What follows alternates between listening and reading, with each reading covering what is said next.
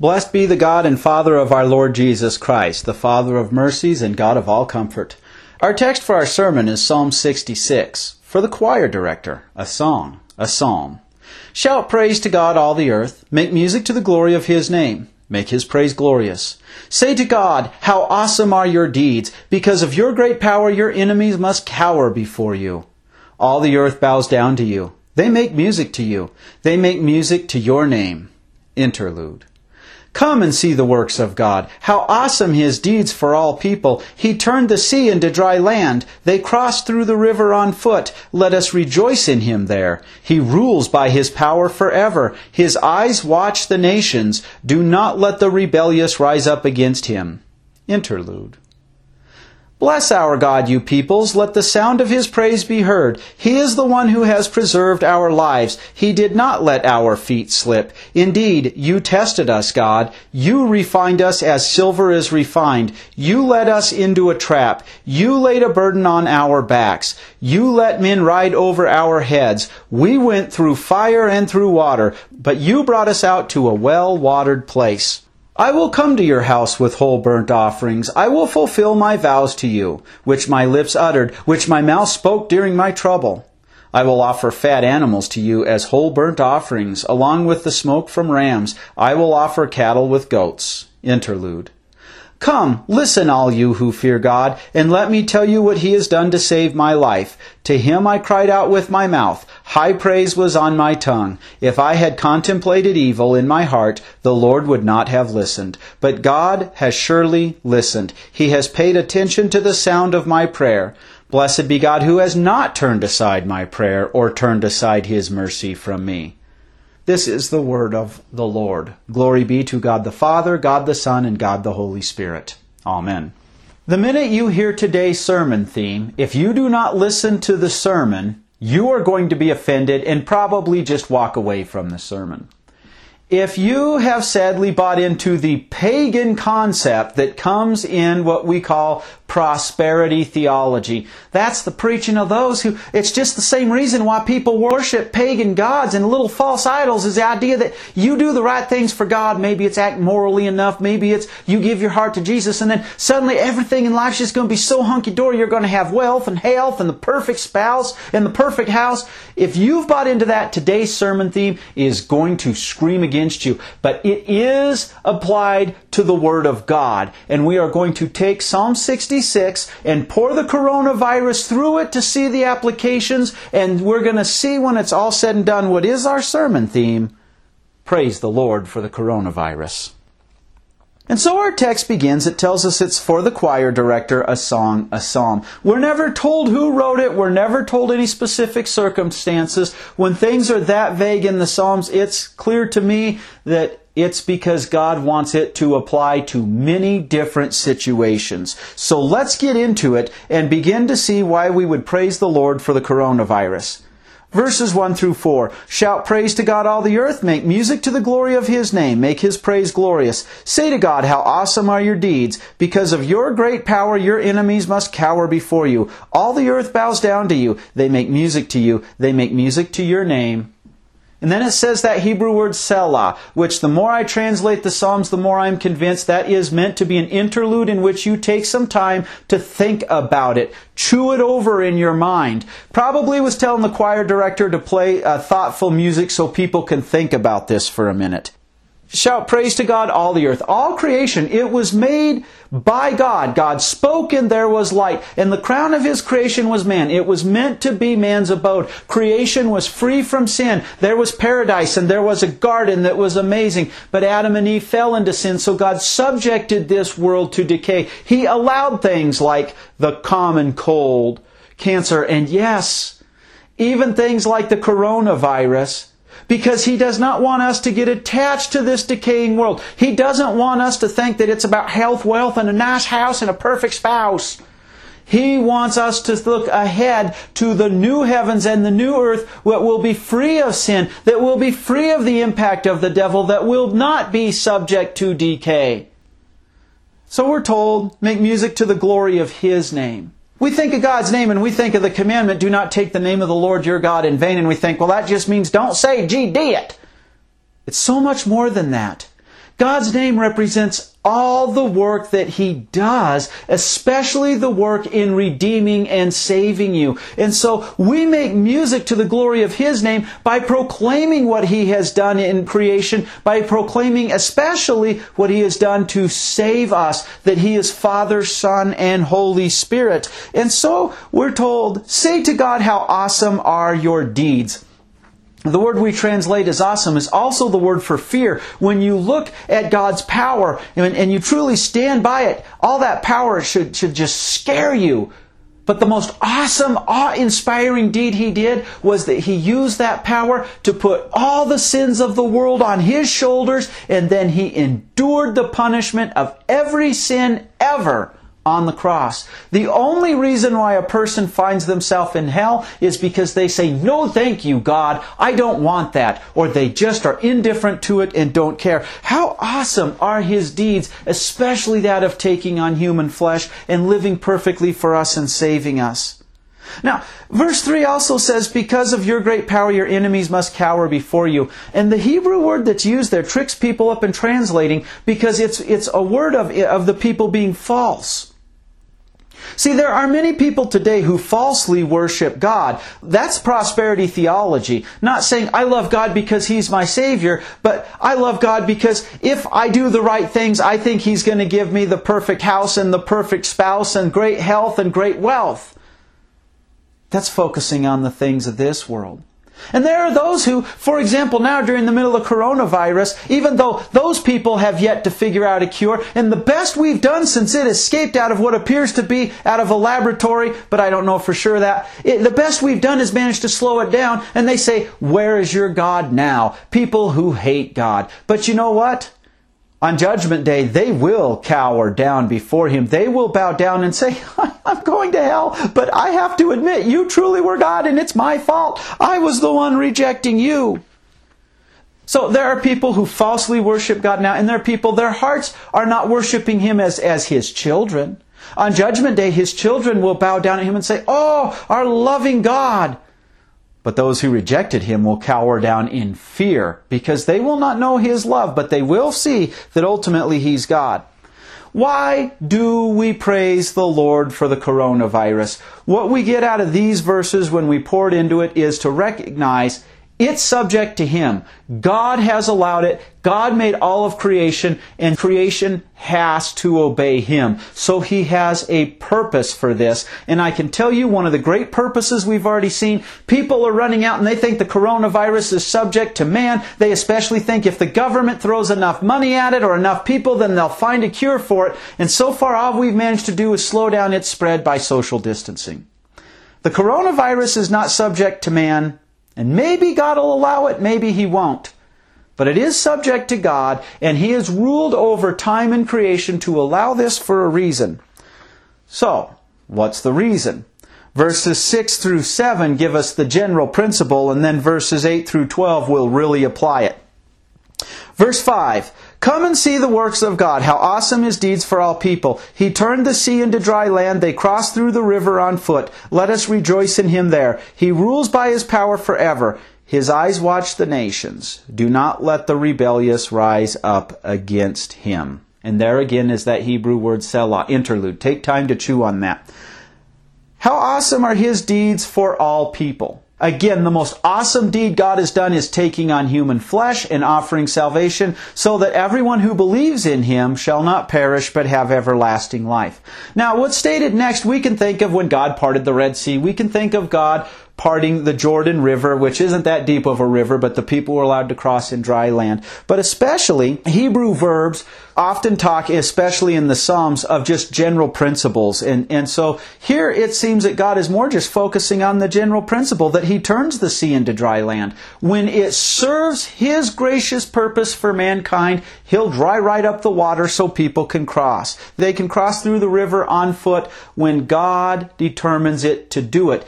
He will make the water stop doing what He's designed it to do temporarily to serve the betterment of mankind. And so it says, let us rejoice in Him there. When we see natural catastrophes, tsunamis, tornadoes, and God in His kindness and His grace says that tornado's heading for this town, but today it's going to go over it or around it. Let's stop then and there and praise the Lord that in that destruction that God for His purposes allowed, He said not that much destruction.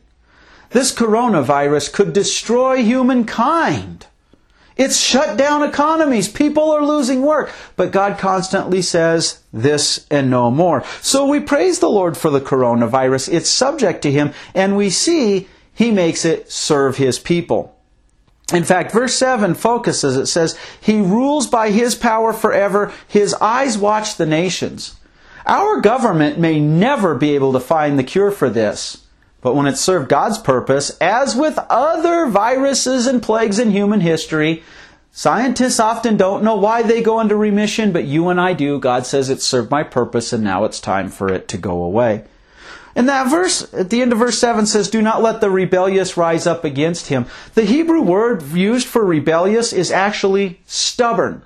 A stubbornness that ends up coming across as rebellion. Stubborn as a mule. A person who has become an adult in the Old Testament who was stubborn against his parents. The parents say, you need to run the farm. This is your inheritance. And they say, no, I'm stubborn. I want to do what I want to do. I want to party all the time. That's rebellion. We're stubborn here in America. Look at this. We have the freedom of religion, and look at how many governors in that are saying, you churches can't gather. Now, my congregation, at the request of a governor who did not want to break the freedom of religion, has chosen that we would socially distance for a while. And I say God bless them for doing it, but our state did not force that upon this. There is a stubbornness there of people who refuse to see God. And look around America. How many people stubbornly refuse to pray to God and ask Him, Lord, please, you're ruling over this. Let us see your hand. Let us see your good. Let us understand it. How many people will turn to the scientists and the government, whom God can use, but that stubbornly let them have the place of God in taking care of this virus? So we've got to be careful. We want to praise the Lord for the coronavirus. It's subject to Him, but He's making it serve the people. Even by showing where we're trusting more in scientists and government than God. And that leads us right into the next section where we can specifically apply how He's using the coronavirus. That's verses 8 through 12. Bless our God, you peoples. Let the sound of His praise be heard. He's the one who has preserved our lives. He did not let our foot slip. Indeed, you tested us, God. You refined us as silver is refined. You led us into a trap. You laid a burden on our backs. You let men ride over our heads. We went through fire and through water, but you brought us out to a well-watered place. The psalmist here really is crescendoing in the psalm to verse 10, where he says, Indeed, you tested us, God. You refined us as silver is refined. You've heard me say in more than one sermon, when God tests us, God's all-knowing. It's not for God's knowledge. It's where God is showing us where we either don't trust in Him, or actually that we do trust in Him. Or He's showing us where our faith needs some shoring up. To refine silver in fire means you put it into the heat, and everything that has a lesser melting temperature than silver is burned up. That's what the coronavirus is doing. It's God refining us. God is putting us in the crucible. And everything that is not God and not trust in God is getting burned up. He's showing His children, those who have faith in Him, if they've been poisoned by things like the prosperity theology, no, that's got to go. That's got to get burned up. And for others, He's saying, look at how you are trusting in me. When we lose our jobs because of this virus, God says, I've still got you. I'll feed your family. God is going to preserve us right up until the time He takes us to heaven. And so taking us through the refiner's fire, we have to ask, are we trusting in government and scientists, who God can use, but are we trusting in them in the place of God, or are we seeing them as God's instrument, seeing God behind the scenes? Because the one is going to be a disaster, and the other says, I trust in you, O Lord. In verse 9 he says, He's the one who has preserved our lives. The Hebrew literally says, places our souls among the living. He's given you life. He keeps you set here in this life with the soul that is eternal and also involves physical life. And so He will preserve that life right up until the time that He gives you the new heavens and the new earth, or calls you to heaven until that time when He gives you the new heavens and the new earth. In which case you're still among the living, because when you're in heaven, you get to physically see the invisible church that, as we learned in last week's text in 2 Peter, God has made you a brick on top of Christ that forms that. In the long run, he says, you let men ride over our heads. There's the picture like the Egyptian chariots that would just roll right over people and kill them. Sometimes it seems like God is being our enemy, doesn't it? We went through fire and through water. In English, we say hell or high water. You face the risk of drowning. You face the risk of being burned up. But what does he say in the end? But you brought us out to a well-watered place. The Hebrew word there literally is abundance. God allowed the devil to test Job. He did that for you and I. We can apply the entire book of Job to things like the coronavirus now. Job lost everything but his life. When the testing was over, not that it's about the material things of this world, but God restored those. But where Job truly had the abundance was he never did deny his Lord. God had given him a faith that clung to him. So we praise the Lord for the coronavirus. It's subject to him. And He's using it to serve you, His people. And specifically we see He's allowed it to refine His people. And you and I are His people. So what are we to do now that we recognize that? Verses 13 through 15 say, I will come to your house with whole burnt offerings. I will fulfill my vows to you, which my lips uttered, which my mouth spoke during my trouble. I will offer fat animals to you as whole burnt offerings, along with the smoke from rams. I will offer cattle with goats. Interlude. Again, Selah. Think about that for a while. What is he saying? He's saying, Lord, I'm going to come to the temple and offer sacrifices to atone for my sins, because whole burnt offerings as a whole were meant to point to the coming Savior who would give His whole life, but also out of thanks. What's he saying he's going to do? He's going to return thanks to the Lord. It's very difficult for us in times like the coronavirus to return thanks to the Lord. But I've had people say, I got my government check that they sent out, and I'm so thankful that I set aside a portion of that simply to give back to the Lord out of thanks. God doesn't need our money. He doesn't need our offerings. He privileges us with giving them as a way of returning thanks. Yes, it's like the child who's drawn a picture of stickmen and says, hey, Daddy, thank you for helping me fix my bike. Here's this picture. Daddy didn't fix the bike for the picture, but Daddy's heart rejoices in that picture. So we return thanks to God when we see how God has used the coronavirus for us. The big thing here in what we do and why we give thanks after the testing is wrapped up in verses 16 through 20. Come listen, all you who fear God, and let me describe what He has done to save my life. The Hebrew verb that he says, let me tell you, is an accounting term. It's to sit down and count up and then describe the numbers. Let me count up all the time what God has done. It's translated as done to save my life. Literally, the Hebrew says save my soul. Because God has already eternally saved you, giving you a Savior. And in the meantime, He preserves your life until the time He determines that you will be before His throne in heaven. So you too can sit down, think it up. He says, to Him I cried out with my mouth, His praise was on my tongue. If I had contemplated evil in my heart, the Lord would not have listened. What he's saying here is for example, if I were saying, Lord, help me rob this bank so I can have more money, God's not going to listen to that prayer. God doesn't help us to sin. But that wasn't where the person was. While being refined, God was helping them remove their sin. So when they cried out, it was a prayer to God that had been washed by the blood of the Lamb, our Savior. So we're told, but God has surely listened. He has paid attention to the sound of my prayer. The Hebrew word there literally is stretching out the ear, bending down. Let me hear you. Let me make good and sure that I hear you so well. And so he says, blessed be God who has not turned aside my prayer or turned aside His mercy from me.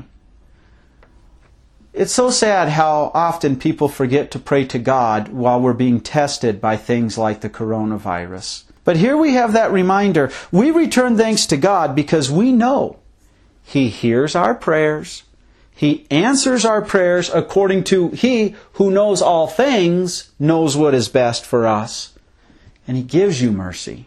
And the proof of His mercy, the proof of His committed, compassionate love for you, is the fact that He has taken on human flesh and has saved you. And so I began this sermon telling you that this is going to be a sermon that offends you if you don't listen to the whole thing, or if you have bought into that prosperity theology. I'm sorry for those of you who have contracted this, who have lost loved ones, who have lost your jobs. God works through crosses. And we can see Him working that way. So we can praise the Lord for the coronavirus. It, like all things, is subject to Him. And so He makes it serve for the good of His people. That's you. He allows it to refine His people. It's painful for that silver to go into the crucible, if you will. But in the long run, it's made pure because of it. And so we return thanks to God, and we are confident He answers our prayers and He gives us mercy. Amen. Now may the God of hope fill you with complete joy and peace as you continue to believe, so that you overflow with hope by the power of the Holy Spirit. Amen. Let us pray. O Lord God, our strength, our song, and our salvation, you fulfilled your promises by the resurrection of your Son, Jesus Christ, from the dead. Thanks be to God, you give us the victory through our Lord Jesus Christ. In your compassion, you sent Christ, the Good Shepherd, who laid down His life to rescue the lost. Drive out all doubt and gloom that we may delight in your glorious triumph.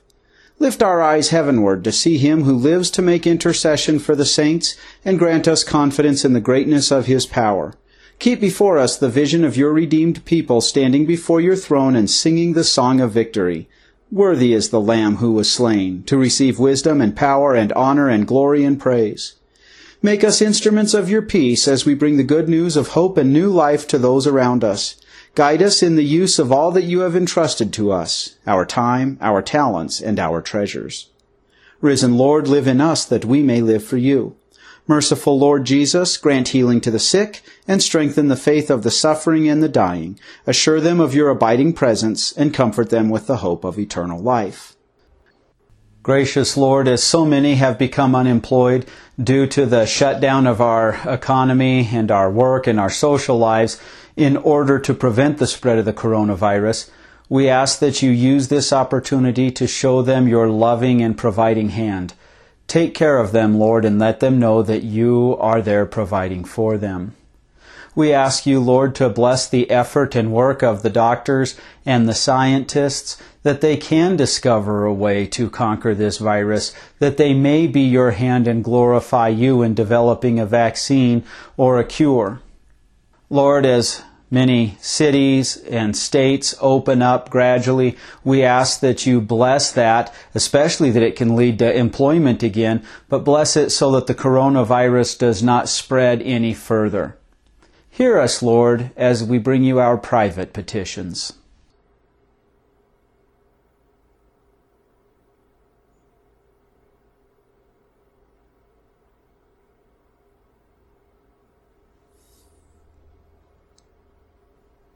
Gracious Father, you have restored to us the joy of your salvation. With happy hearts we come before you and say, Alleluia, thanks be to God.